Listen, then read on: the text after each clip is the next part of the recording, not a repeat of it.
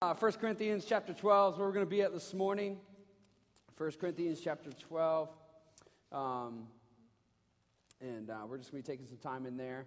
I do want to say for the men's breakfast, that's actually going to be moving, not from this week, but it's going to be moving to the third week this month because of the ladies' brunch. And so Nathan is leading that, so just want to make sure the guys do all you can to join us that following Saturday. Not this Saturday, but next Saturday at Honey Butters. That place is awesome. Just think about it. Honey Butters, right? I mean, come on.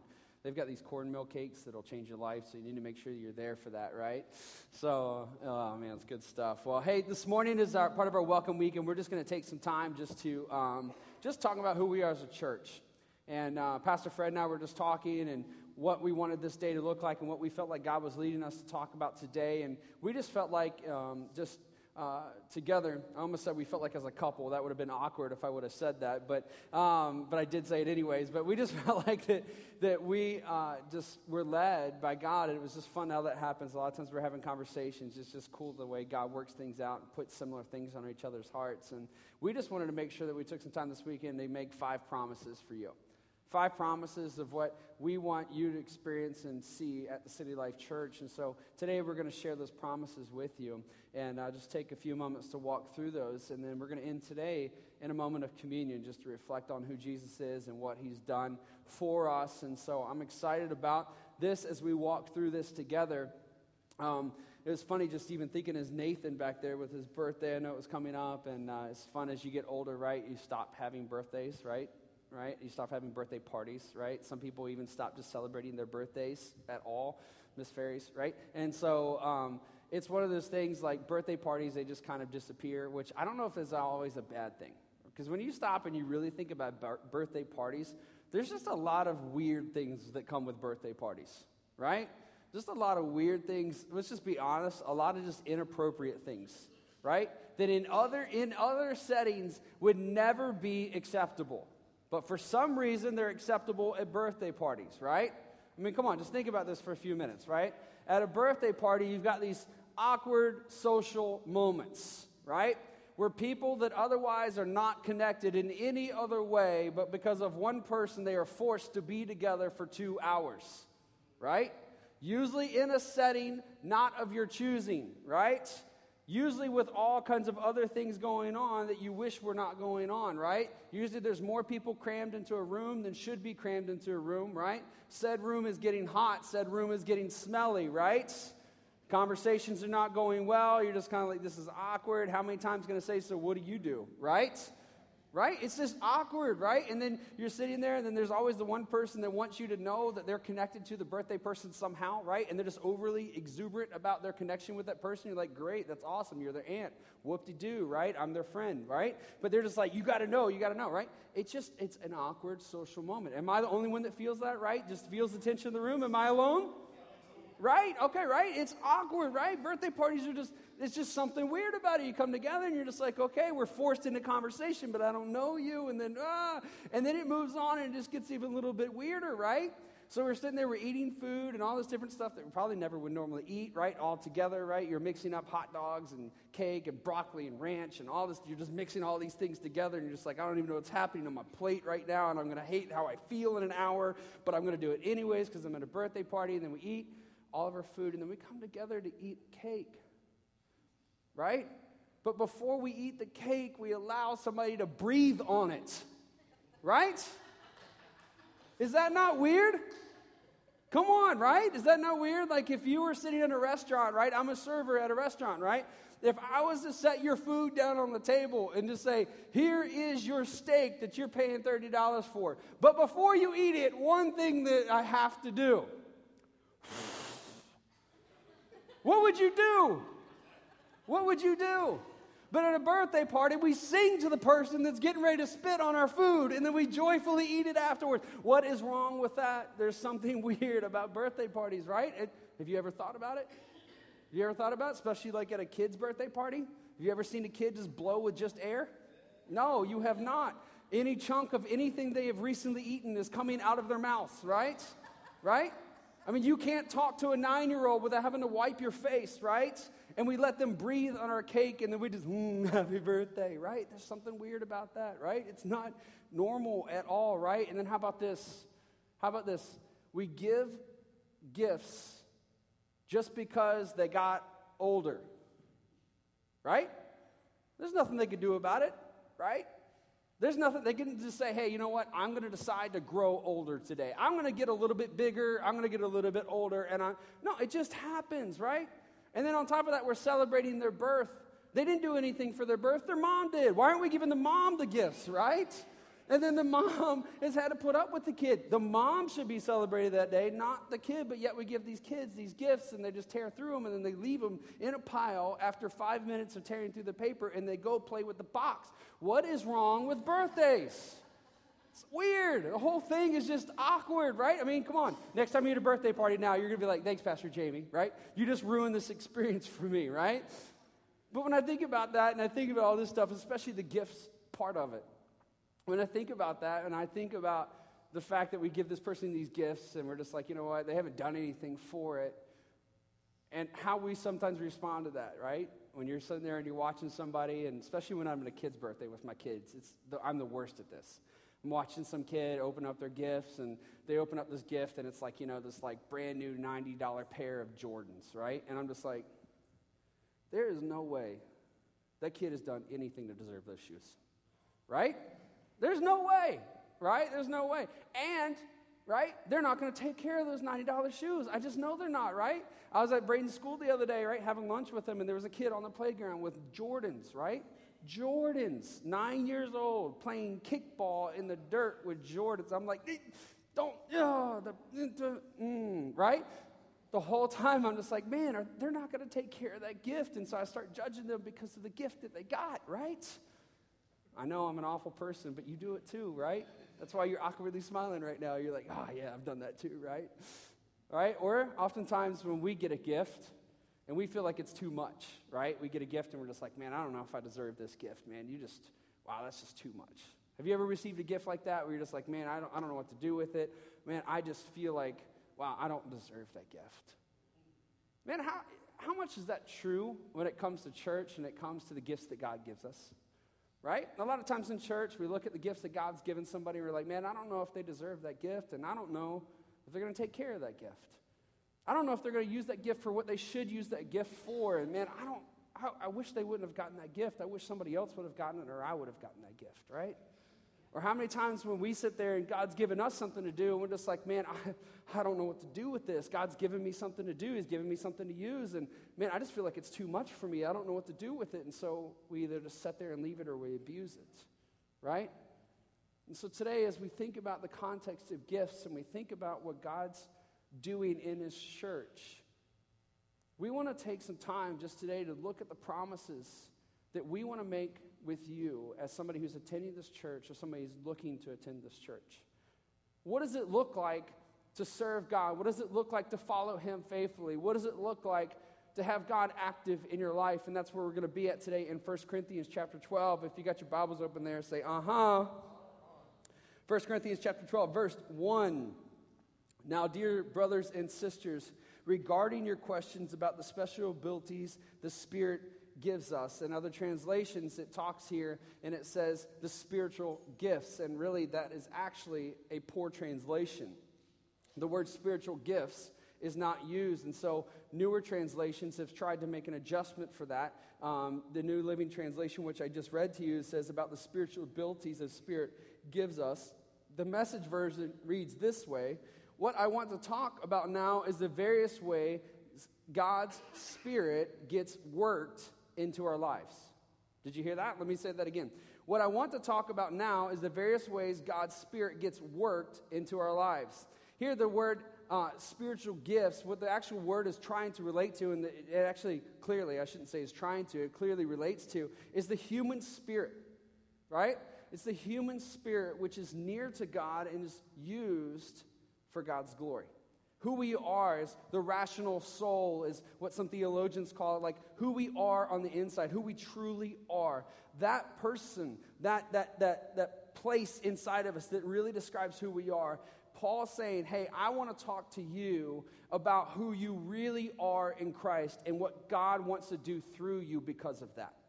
If you go on in verse 2 and verse 3, it reads this: you know that when you were still pagans, you were led astray and swept along in worshiping speechless idols. In verse 3, so I want you to know that no one speaking by the Spirit of God will curse Jesus, and no one can say Jesus is Lord except by the Holy Spirit. What he's saying there is, hey, listen, when you get saved, when you encounter Jesus and make a vow of devotion to him and say, Jesus, I want to follow you. I want to give my life to you. I want you to be Lord of my life. That something happens in you. You begin to be changed. You are in a moment changed, and then you will continue to change. That you are literally a different person. So Paul's saying in this is, hey, listen, I want to speak to you about who you really are in Jesus and what he's given you to do, right? What he's given you to do, because you are somebody, when you look inside of yourself, you can see that Jesus has changed you.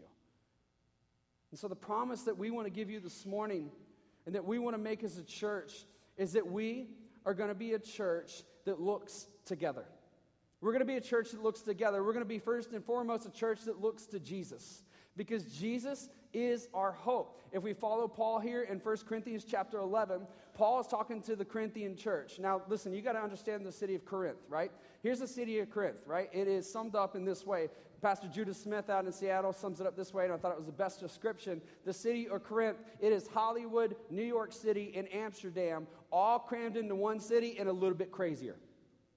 All right, can you imagine that, right? That's Corinth. That is the environment, that is the setting, that is the culture of Corinth. And this is who Paul's talking to.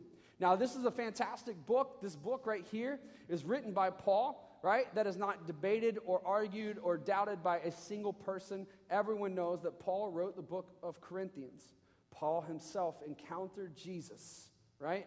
On a road, he saw the living Jesus. Jesus spoke to him. Paul, who had formerly been persecuting the church, killing Christians, himself gave his life to Jesus, and he became a totally different person instantly, and to continue to change for God's glory as he lived his life on. That is Paul writing Corinthians. He wrote this book before any of the Gospels were written. This book is about 15 to 20 years after the death and resurrection of Jesus. The idea that Jesus was not just some man that walked the earth, but that Jesus was God, that Jesus died on the cross, and that Jesus rose again was the very thing that the church believed and submitted themselves to. So Paul's writing to them in chapter 11. He's saying to them, hey, listen, you guys are starting to lose it. You're starting to lose the view. You're thinking about yourselves. When you come together to eat, you're going, filling up your plate. You're grabbing as much stuff as you can. You're one of those awkward persons at the birthday party that everybody's looking at and judging, right? You're filling your plate up too much. You took too many meatballs, right? Come on, we can make birthday parties from meatballs, right? Come on, that's good stuff right there. So you're filling up your plate with meatballs, right? You're doing too much. You're just thinking about yourself. You're not thinking about other people. Don't forget that Jesus came to this earth thinking of us first, giving up everything of himself so that we could know life. Listen, we're going to be a church that looks to Jesus. There's going to be moments and there's going to be time that we start looking at ourselves. There's going to be moments and there's going to be times that we start looking at our situations and our circumstances, and we allow them to be the dominant thing that we're focusing on. We're committing to you that we're going to be a church that looks to Jesus together. That when we are talking together, when we're doing life together, when we're worshiping Jesus, we say, no, it's not your circumstance that's dominating your situation. It's Jesus that is present with you, right? There's a reason for hope. When you're talking, you're just saying, you know what? I'm going through some stuff right now, and I don't know why I'm making the decisions I'm making. I know they're wrong, but I keep doing them. You know what? That sin doesn't control you. Jesus is the one that's in charge of you. Just submit it to him, and you will see change happen in your life. We will be a church that helps each other, and we'll be committed to looking to Jesus. Because Jesus is the hope. He is the reason. In James, it talks about this word of God. The scripture is a mirror to our souls. That when we look at scripture, that we see what we should be. We see what we should be doing. And that through Jesus, we have a reason to believe that we can be and that we are becoming what God hopes for us. So we're going to look to Jesus. We're going to look to scripture. And we're going to look to each other. We're going to be a church that looks together. We're going to look at it. We're going to be a church that looks at what he's given us to do. If you will, join me in verse 4. There are different kinds of spiritual gifts, but the same Spirit is the source of them all. There are different kinds of service, but when we serve the same Lord, God works in different ways, but is the same God who does the work in all of us. Listen, we're going to be a church that looks at what he's given us to do. In this verse here, in verse 4, when it says the word gifts, what that word is, it literally is this: a favor one receives without any merit of his own, right? It's like a birthday party, right? You go to a birthday party, you get a gift, you didn't do anything, right? Right? Remember, your mom did all the work. Just in case you don't realize it, you think you're a gift to this world. Your mom did all the work, you just came in, right? Right? Okay, there we go. I'm sorry, I don't know why I'm doing that. But anyways, I got some issues I got to work through today. I don't know what it is, right? Thank you, Jenna. So listen, these gifts that God gives us. So if we look at the beginning of it, right? When it's talking to us, these things that God is working out in us through his Spirit. He's given us gifts. He's given us things so that we can discover who he is and what he wants us to do. Listen, when you look at yourself, God has given you something that you don't deserve. He's given you a gift so that you can know him in a whole new way. And not only that you can know him, but so that someone else can know him. I know a lot of people, they're talking and just like, I want to know God. I want to know this relationship that you keep talking about. I want to know what it is to experience. And they want to know the facts. And I keep telling them, listen, there's no way the facts are ever going to get you where you're supposed to be. But if you start saying, I believe that God has something for me and he's got something he wants me to do, and you start stepping into that, you're going to start discovering that you need God, right? And then as you discover that you need him, you're going to start discovering that he's there, and the gifts that he has for you are going to continue to grow and grow and grow. And you're going to know him better and better and better, as it says in Colossians. If we look to him and look what he's given us to do, and we'll see that he's given us each a role. He's given us each a responsibility. As you go on through the rest of this chapter, it's broken up in 3 different ways. He's given us a variety of gifts, right? So there's a bunch of us in here. We've got different gifts. You got different ways of doing different things, right? Each person can do something different and uniquely, right? Stacya's got this gift of hospitality. You can't be around Stacia without feeling loved, welcomed, and encouraged, right? And leaving fat, right? Stacia has got an amazing gift of hospitality, right? Chris has got a gift of worship, right? He can lead us in worship. He can raise his voice. You know what? Does it make one person better? No, it doesn't. But you know what it does make better? The church, with them doing what they're called to do. And when we look at it and say, you know what, we're looking to Jesus because he is our answer. He is our hope. You know what, we're going to look to his word for correction. We're going to look to his word for guidance. And you know what, we're going to look and we're going to see that he's given us something to do. And when we start finding those things that we're supposed to do and we step into those, God begins to explode in the scene and he begins to show us who he is, and he shows us that he loves us, that he cherishes us, and that he gives us something that we do not deserve. Man, and when we're in that moment, come on, when you're at a birthday party and you get something, you're just like, wow, this is a gift for me, right? There might be a moment of just like, I don't deserve this, but when you stop and you recognize and realize that somebody did it because they love you, it changes how you feel about them, doesn't it? Right? Come on, when somebody gives you a lame gift, it changes how you feel about them, right? Right? If somebody gives you something, you're just like, for real? That's what you're going to give me on my birthday? For real? Like, right? Like, I thought we were close. Like this, right? Changes how you talk to them the next day, doesn't it? Right? Maybe you shun them for a week. But then if somebody, you just blows your socks off, man, you're just like, holy cow, I can't believe you did this for me. Listen, God's given each one of us a gift. He's given you a gift so that you can know him and experience him. If you come to this church and you give yourself to this church and give yourself to what God's doing in this place and he's calling us to do in this community, and we look to Jesus together, he's going to help you see those gifts that he's given you. And as you begin to use those gifts, you're going to grow in your relationship with God in a way that you never could have imagined. So we promise you, we're going to be a church that looks together. Next thing I have for you tonight, or today, is that when you have found Jesus and you have found the truth of this reality, you'll begin to see and understand that what you have found determines what you expect. What you have found determines what you expect. In verses through 11. You go through and you read all of these right here, and we're not going to read them this morning, but it starts talking about God doing miraculous things, right? That some people have a gift for healing, and some people have a gift for prophecy, and some people, all of these miraculous things, right? These things that we talk about in the church, and when the world looks at it, we go, yeah, that stuff's kind of weird. I'm not sure about it, right? But listen, God has given us gifts so that we can encounter him and know that he's a real and present God. Why would we not have an expectation that God's going to show up and do the miraculous? Listen, when we're a church that looks to Jesus, we're going to be a church that is full of expectation that God is going to come in and invade our space. So listen, we're going to make a promise to you that we're going to expect together. That is going to be a promise that we're going to expect that in this time and in this place that there's going to be moments where people are divinely healed.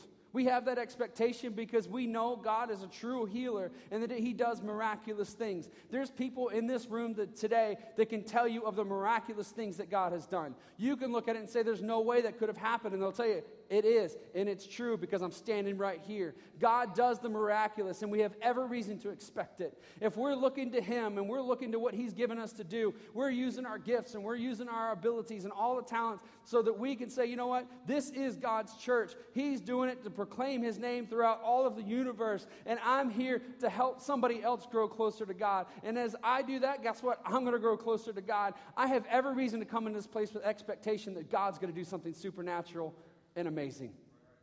You have every reason to believe that your marriage is falling apart, that when you look to Jesus and you join together in a church and you start rubbing shoulders with people in church that love Jesus and they're looking to Jesus, guess what? Your marriage is going to be healed. You got a kid you don't know what to do with, and you're like, all I can think about is just throwing them out on the street. You know what? Maybe we'll help you throw out on the street a little bit with you, right? And then we're going to walk with the kid and we're going to love the kid.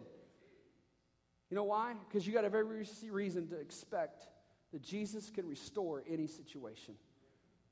Man, my finances are falling apart and things are a mess and we're losing everything that we need and everything that we should have. I don't even know how I'm going to feed my kid. Guess what? That is what the church is here for, is that Jesus has called us to love each other, to care for each other, to hope together, to serve each other. And as we do that, guess what? You find hope and joy in those that God's called you to do life with, and you see Jesus more clearly. And you've got every reason to expect that your situation will turn, your situation will be resolved, and if anything, you have no reason to worry because God's given you people to love you, be there with you, and care for you. Listen, we've got every reason to expect when Jesus is our hope. We've got every reason to believe. We've got every reason to look to him. Our expectation, this is the third one, our expectation should open the eyes to the massive story that we are a part of. If you go on verses 12 through 17, it starts talking about God, talking about the church, that we are many parts of one body, right? Paul uses a fun analogy. He's probably speaking to some junior hires at this moment, and he's just like, hey, can you imagine what a body would look like if it just had one part, right? Imagine just a giant eyeball just rolling around on the street. That would be weird, right? Visine would love it, but everybody else would be like, this is kind of weird, right? Can you imagine what that would look like? It would be abnormal. Listen, the church body, sometimes we look at it and we're like, because that person's a part of this body, it's abnormal, right? That's a weird body. No, you know what? It says this in verse 18. It says this, but our bodies have many parts, and listen to this. This is for you. This is for every one of us in this church this morning. But our bodies have many parts, and God has put us each part just where he wants it. Just where he wants it. Listen, his church is his plan. Church is not just an activity. Church is not just something to add to your schedule. It's not just something to say, you know what, yeah, I go to church and I do, and it's a part of list of things that you do. Church is the answer that God has for this world to know him and be in relationship with him. Church is not something to add to your life. Church is a place to come and experience the God of life. That is what church is. And each one of us, when we come together, you and I, when we come and say, this is the place God's called me to, this is the body he's called me to be a part of, we see that God has placed us here. God has called us here. God has chosen from eternity past that you are to be here and be a part of this church, that you're to be here today. God has got a plan laid out, and you and I are to be a part of that plan as we look together, as we experience together, as we expect together We've got every reason to hope together, and that should open our eyes to this massive story that we're a part of. That we're not just kind of floating through the universe, just hoping something works out, but that God is orchestrating things, that He's working things out, that He's putting us together so that we can know Him and know that God is in control of our situations, He's in control of our life, and that when we've submitted to Jesus, we've got every reason to live our lives for Him. Come on, we've got every reason to expect big. So our promise is, you go through and you look at these. I'm going to jump ahead just a little bit if you join me here. Let's go to chapter 13. Chapter 13, verse 7. This is the love chapter. I could spend a ton of time just on this. But in verse 7, it says, love never gives up, never loses faith, is always hopeful, endures through every circumstance. NIV puts it this way. This is a better way of saying this, that it's always love. Always. Everybody say with me, always. Love always protects. It always trusts. It hopes. It preserves. What does always mean? Always, right? Does always mean sometimes? It means all the time, right? So here's the deal with this. When we look at this, you are placed here, right? There's going to be people here that you don't understand why they are here, why they're doing what they're doing, why they have the gift that they have. It doesn't make sense to you. But guess what? God has brought us all together so that we can know Him better, so that we can see Him better, so that we can live for Him better. He's brought us together so that the world can see Him better. And you know how we do that? By loving. When? Always. You know what this means? Is that we cover each other, right? When we come together, why do we have a reason to expect? Why do we have a reason to believe that we're part of a bigger story? Because when we come together, we start learning each other's dirt. You know what we find? Not people that talk about us, not people that put us down, not people that destroy us. But you know what we find? We find a group of people that say, you know what? Yeah, they got some baggage, but so do I. And we get to do life together. I love them. Yeah, did you hear? No, I sure didn't, but I don't even care. You know what I do know about them? Love always trusts. Love always covers. Love always does these things. Listen, we want to be in a place that has a mutual dependency, right? That we depend upon each other, right? There's this idea of interdependence, that I need you and you need me. That is what God's called us to do and to know and experience in this life. That means that we honor each other, that we lift each other up, that we lift the church up. How many of you would love to be in a place that instead of having things in your life that you wish were kept secret, were made public? And instead of them being exploited, they were the very reasons that you were loved. And the things that were destroying you and hurting you and keeping you locked up in life where you can't experience what you know in your heart you're supposed to be doing, instead of locking you up, you're able to free those things up, speak those things, and find life and freedom in those things.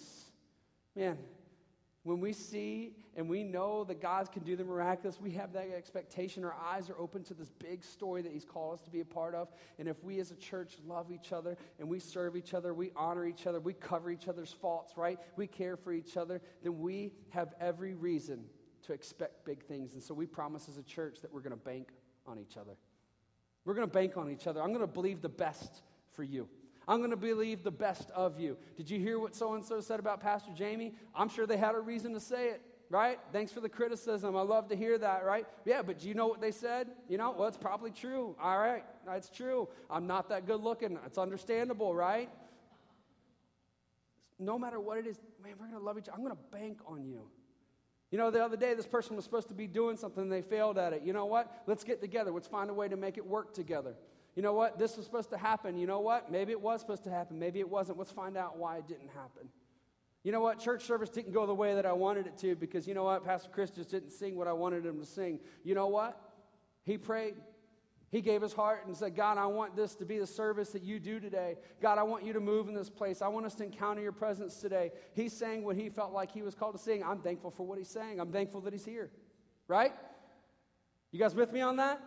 Hey, we're going to be a church that banks on each other, that we're called to be together for a reason, and that means I have every reason to trust you, I have every reason to believe in you, and if I ever see something wrong, that I don't have to go and just be like, oh man, I don't want to deal with that, I don't want to be around that person, but instead I can go to them and say, you know what, I got a moment, I got a chance that we can look to Jesus together. And I can expect that Jesus is going to bring some healing. Jesus is going to bring some resolution. Jesus is going to do something amazing in this situation, right? We're going to work this thing out together because we've got the gifts that we need to make that thing happen. Hey, I'm banking on you. This church needs you.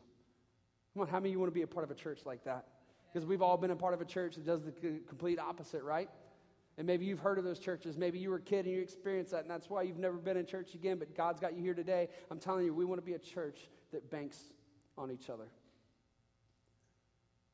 The worship team makes their way up here. We get to see that our interdependence makes us part of a team. Makes us part of a team. 1 Corinthians chapter 13, verse 11. So when I was a child, I spoke and thought and reasoned as a child. But when I grew up, I put away the childish things. Hey, we're going to be a church that grows together. We're going to be a church that when we look to Jesus, when we have expectation of the miraculous, when we have expectation that God is going to meet us, that God's going to intervene, that God's going to change us, that God's going to grow us. When we come together and we're willing to bank on each other, we're going to know, and we're going to see that we're going to be a church that grows together. That when we stop and we look back a month, and we wow, I'm a different person. Man, they're a different person. Wow, this church is totally different. A year from now, we're like, holy cow, can you believe what God has done in a year? And it's not tied to anything else other than what God is doing, his activity in somebody's life, that we can see him actively working, restoring, healing, mending, that we can see God doing that when you say, wow, this is awesome. This is amazing. We've grown. We're going to work together because we can grow together. So today, as we wrap this up, we're going to take a few moments. We're going to end in communion. We're going to take some time just to reflect on who God is and what he's done for us. In verse 13 of chapter 13, he says, 3 things will last forever: faith, hope, and love. The greatest of these is love. Verse 1 of chapter 14, he says, let love be your highest goal, but you should also desire the special abilities the Spirit gives, especially the ability to prophesy. And again, just a reminder, hey, listen, love, right? Love God, love people. Do those things. If you do those things, God's going to do amazing things in you. If you know that he loves you and he cares for you and that he's called you and given you the ability to love others, that there can be and will be something different about your life, and that you should live with this expectation. This expectation that God's going to speak to you, God wants to speak through you, that God wants to use you. Have that expectation. Chapter 15, it continues on as Paul's talking to the church in Corinth. He's given them order and structure in chapter 14 of what the church should do, how the church should worship, and he's going through and he's giving these instructions and giving these plans of how they should do it. And in chapter 15, he says, but this, now let me now remind you, dear brothers and sisters, of the good news I preached to you before. You welcomed it then, and you still stand firm in it. It is the good news that saves you if you continue to believe the message I told you. Unless, of course, you believe something that was never true in the first place. They started to change. They started to shift. What did they started to shift on? That God did not send Jesus to die for us. That Jesus was just a good teacher. He was just a man that existed. We've got to be, and we've got to know that we're a church that looks to Jesus. If you continue on in chapter 15, I'm wrapping up with this in verse 17. And if Christ has not been raised, then your faith is useless, and you are still guilty of your sins. Listen, Jesus came and he died on the cross for us so that we could be freed of our sins, so that we could be free to live our life for God and through God. That is what Jesus came to do. Jesus came, he lived, he died, and he rose again. We have to believe that. Paul wrote this book 15 to 20 years after it happened. It was widely accepted. It was the thing that distinguished the Christian church, that believed that Jesus did these things. Jesus was not just a man that came and walked this earth. He was not just somebody who was a good person and a good teacher. Jesus was somebody who himself declared himself to be God. Jesus, when he was born of a virgin mother, right? When he was a child, when he was a baby, had random shepherds showing up at his that his little crib that was in a cave, and they were showing up at the situation and saying, God told us to come and worship this baby, right? That is not normal. That is not just a baby that was just born. 2 years later, kings, magi came from different places all around the world, traveled at great lengths, led by a star, came and gave rare, exceptional gifts to a 2-year-old boy.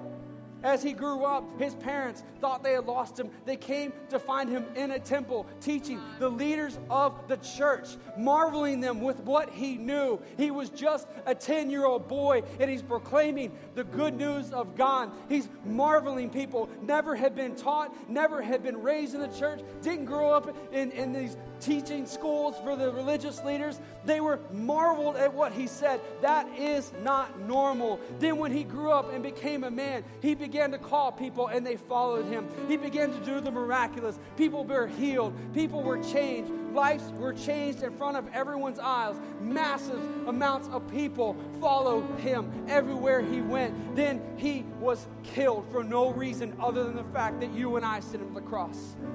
Because when God created this earth, he created it so that we would be in relationship with him. But then we chose to not be in relationship with God, but to be in relationship with ourselves, to choose what we want instead of what God wants for us. And we severed his creative plan at the beginning of time. And he has been pursuing us since and wanting to restore us and putting us back into relationship. And so he sent Jesus to come and to die on a cross. Jesus died on a cross and then he rose from the grave. He was done in 3 days. He accomplished all things, right?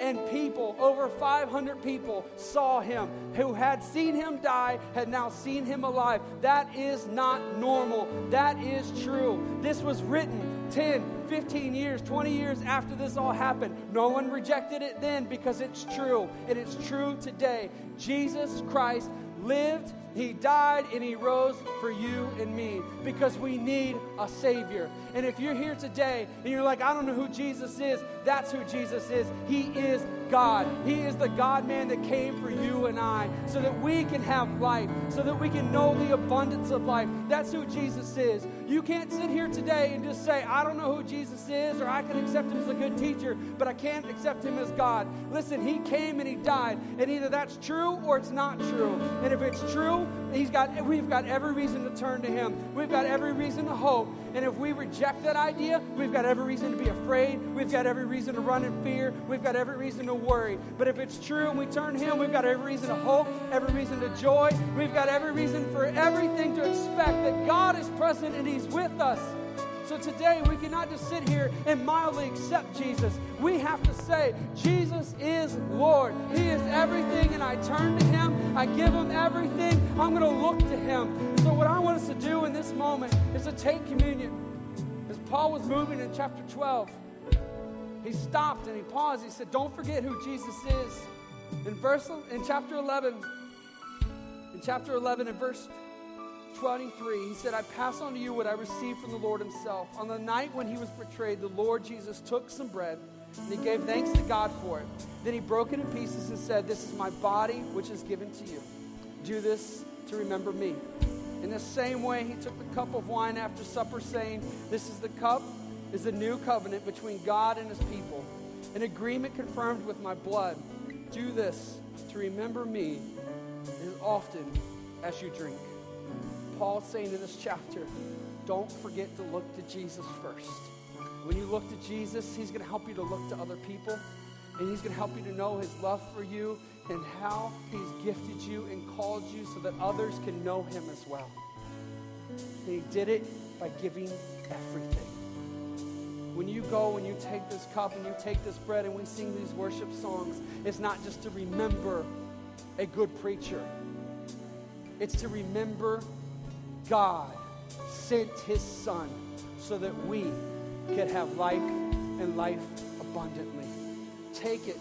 If you are a follower of Christ, if you've made a vow of devotion to him, and reflect on who he is. If you don't know who Jesus is, you've never made a vow of devotion, or when you look at it, you say, you know what, I've never really accepted him, or I've never really seen him as a distinguished person. He's just been a man. Come, talk to me. Let's work it out. Let's talk. Let's pray together. And you can say, Jesus, I want to give my life to you. And then we can go and take communion together. And we can say, God, you have done everything. You have fixed everything, and you're going to continue to fix everything. And I want to chase after you. So if you will you stand with me?